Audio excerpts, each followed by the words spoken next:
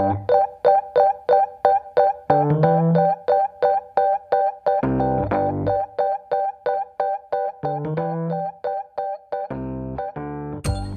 to the Word of Life podcast, a ministry of Word of Life Church located in LeSueur, Minnesota. From sermon audio to midweek content and much more, we hope you are blessed by what you hear. For more information or to donate, please visit wordoflifemn.com. Now, enjoy this week's episode.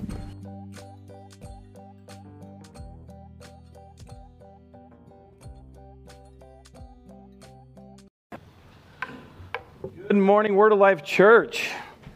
Oh, man, I'm not sure you guys are quite ready for this morning. Good morning, Word of Life Church. Good morning. Thank you. There we go. Big thank you to everybody who's joining us on our online campus. Thank you to everybody who could come out today and be with us at our LeSueur campus. We are super excited to have you here. Let's see, Nick and I don't know if he told you that we just got back from Destination Duluth, hanging out with a bunch of teenagers, and it's just great being up there and getting back. I tell you guys this all the time. I'm a selfish little sinner, and the truth is, I like to be liked. So when we go on these trips, I mean, the worst thing that I have to do is tell kids no. I hate doing that. I hate doing it.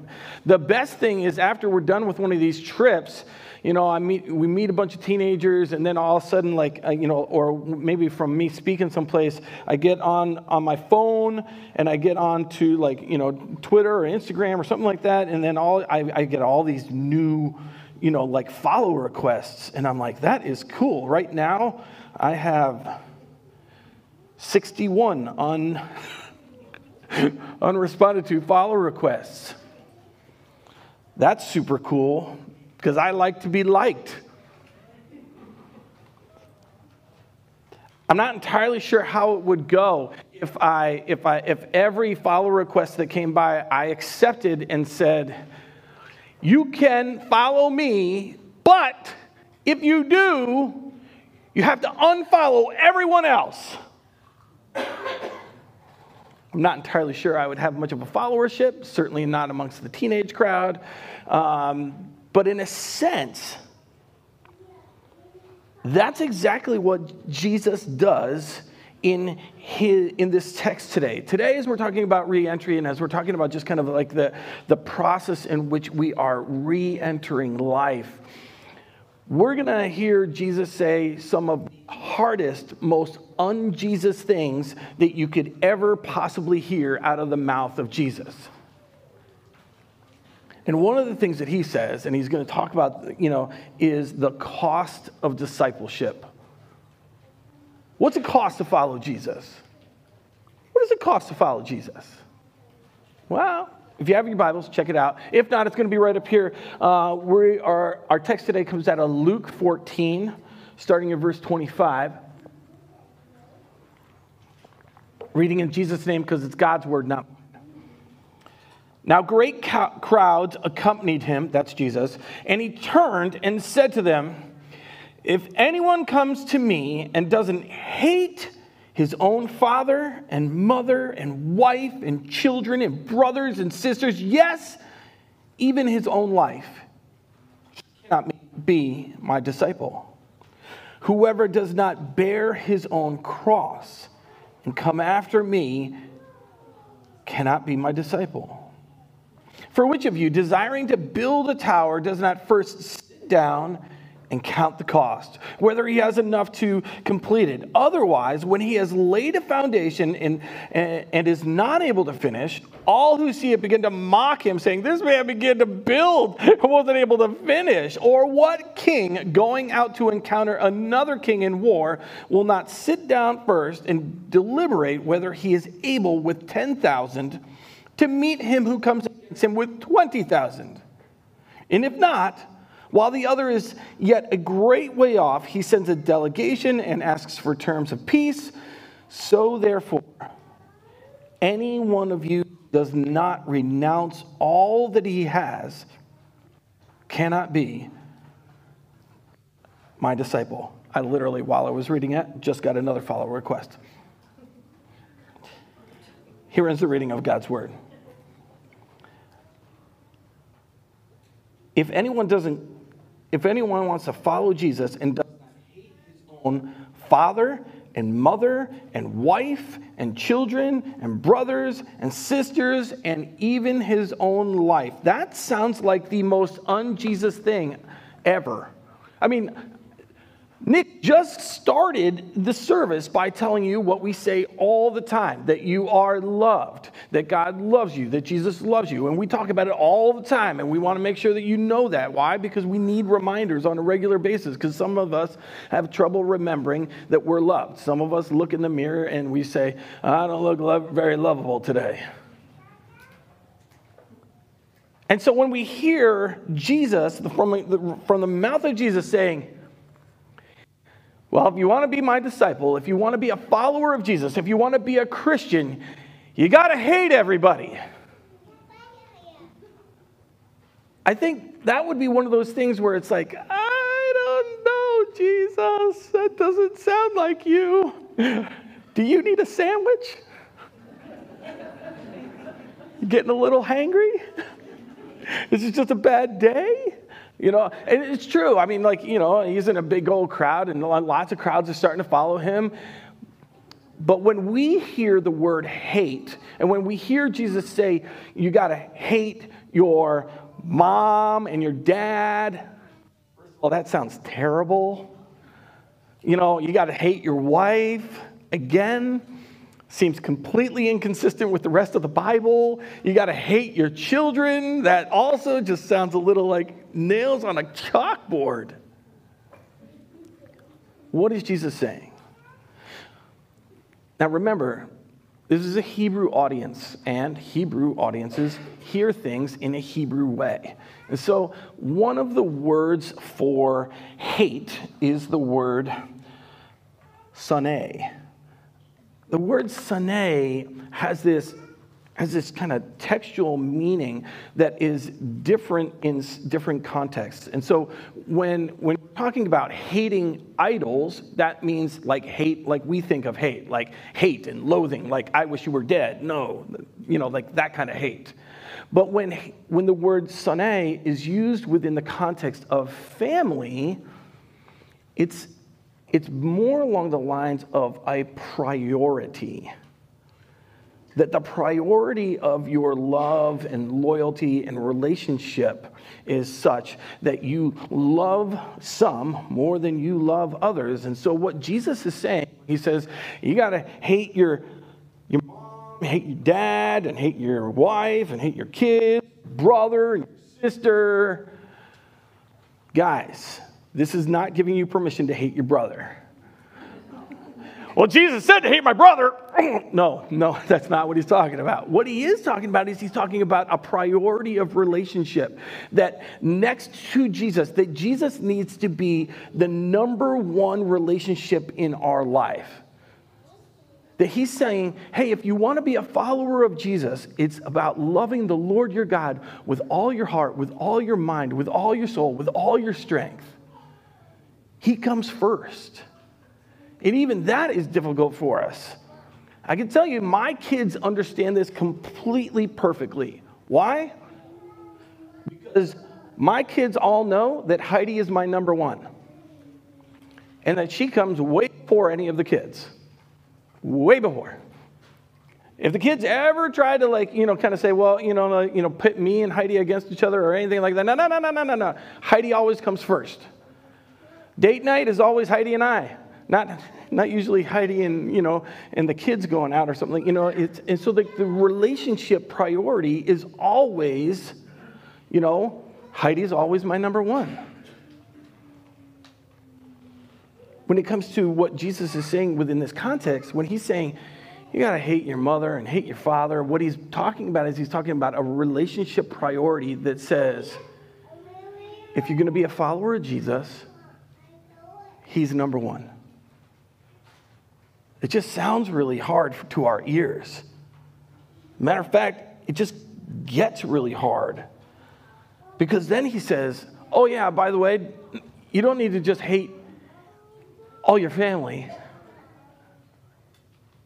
Not only does Jesus come before all of them, but that Jesus comes before your life.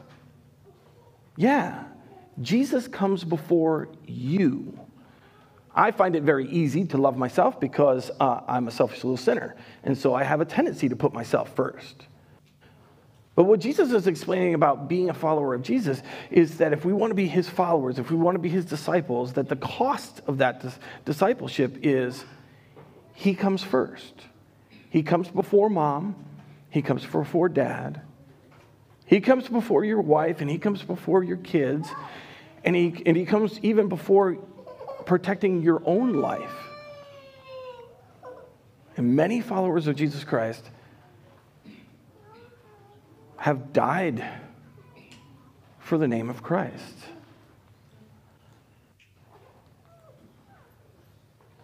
And that sounds really hard. When you're talking about, like counting the cost of what it means to be a disciple, counting the cost of what it means to be a follower of Jesus. And Jesus says, what's it cost? Oh, it costs everything. Well, and then he gives a couple of illustrations. He gives this great illustration of, hey, which one of you, if you're going to build a tower, who doesn't want to build a tower? That sounds like a great idea. Let's build a tower. Doesn't first sit down and just kind of like do a quick tower budget. And I don't really want to build a tower that much, but I would love a swimming pool. So, if I said to myself, I really want to build a swimming pool, because towers aren't really my thing, how much is it going to cost to, to dig the hole, and, they can bring in some fill, and then you got the whole swimming pool, liner thing, and then, of course, you got to, have the filter and all that stuff, and the plumbing, and then I gotta, then I gotta build a deck around it maybe, and then there's the cost of lumber, and then there's the cost of inflation on that lumber, and then there's, you go back to next week, and the lumber's even more expensive the next week, and you're like, oh my goodness, where's this budget going? And all of a sudden, I realize as I look at cost of putting a pool in my backyard, and I'm like, I don't have enough money. Well, how much is it going to cost? Everything. Everything. He gives the illustration of a king who's going out to war with a neighboring kingdom. And what does he do? He sits down and he takes a look at what's it going to cost. He's got like 10,000 troops. Okay, can I be victorious against 20,000 troops with my 10,000 troops? I don't know. The smart decision is to, send an envoy out ahead nice and early and parlay for peace and just say, hey, what's it going to cost? Because going up against battle will cost everything. Now, I got to tell you, as I look out on your faces today, there's not a lot of smiles.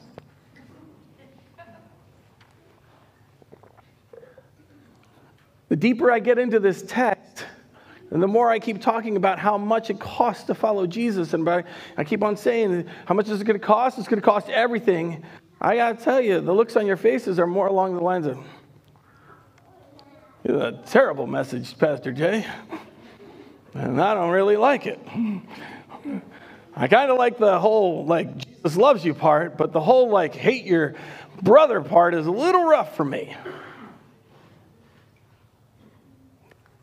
I'm betting it was the same way as crowds were following Jesus. Everybody likes to be liked, and yet Jesus seems to just be a giant buzzkill. How much does it cost to follow Jesus? I want to be honest with you. Jesus wanted to be honest with the people who were following him that day. How much does it cost? Everything. Everything. For some people, it costs their family. For some people, it costs them their lives. How much does it cost? It costs everything.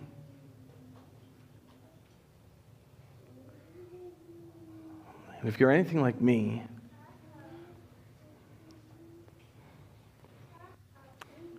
sometimes you have to just say, that's too much.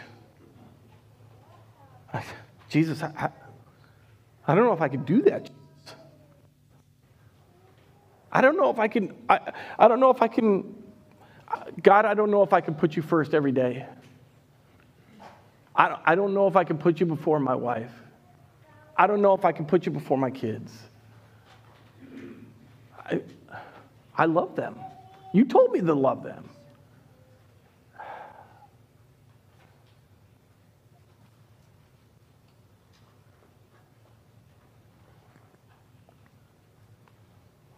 Thank God there is one who did give everything to make us a disciple. You see, that's exactly what Jesus did for us. What did he do? He left his Father in heaven to come down to earth, to clothe himself in humanity. What did he do? He left his friends and his family. What did he do? He gave everything. He gave up his authority in heaven to be humbled in humanity. He gave up his life. He gave his life so that he might give life to us. He paid everything so that we might receive salvation. He paid it all so that we can be his disciples, because our discipleship and our relationship with God is not based upon how well we can, put God first, but it's based upon the fact that Jesus Christ himself paid everything, gave everything, so that we might be called children of God. And so as we hear Jesus say that the cost is everything, and we stand humbled and say, I don't know if I can pay that, he says, it has been paid in full for you. And that's what we celebrate as we celebrate communion. As we celebrate communion, we see that he has given everything. And he continues to give everything to us. As we celebrate communion, he's going to give us his body and blood. He's going to say, this is my body, which is for you. Do this in remembrance of me. He's going to continue to give us his blood and forgiveness. He says, this is my blood, which is shed for you. Do this in remembrance of me for the forgiveness of your sins. Our Lord and Savior Jesus has given everything and continues to give everything to us. And so we find ourselves, just like it says in Galatians 2:20, that we have been crucified with Christ. It's no longer I who live, but Christ who lives in me. And the life I now live in the flesh, I live by faith in the Son of God who loved me and gave himself for me. In Christ, he is our number one. In Christ, because of what he's done for us, we do carry our cross because he has died for us. And we, by grace through faith, are in Christ. And so when the life that we live in Christ. And he is crucified for us. And so the life that we live by faith in the Son of God who loved us and gave himself for us. That's the good news. The cost is everything. The cost of being a Christian, the cost of being a follower of Jesus, the cost is everything. It's all of who we are. It's a lot.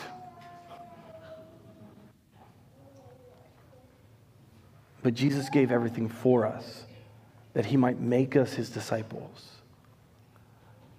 And that's what we receive by grace through faith as we believe in Jesus and what he's done for us.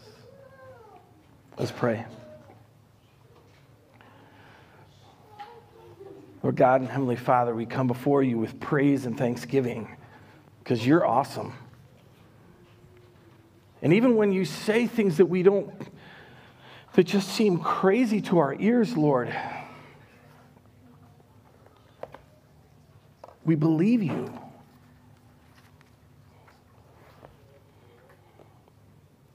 We believe in you, Jesus, and what you've done for us.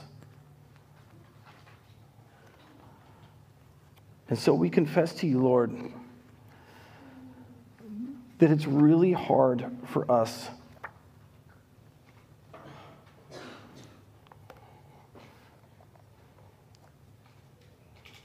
It's hard for us to think about giving everything, but you gave everything for us. Thank you, Lord Jesus, for giving everything for us. It's in your name we pray, Lord Jesus, our Savior. Amen.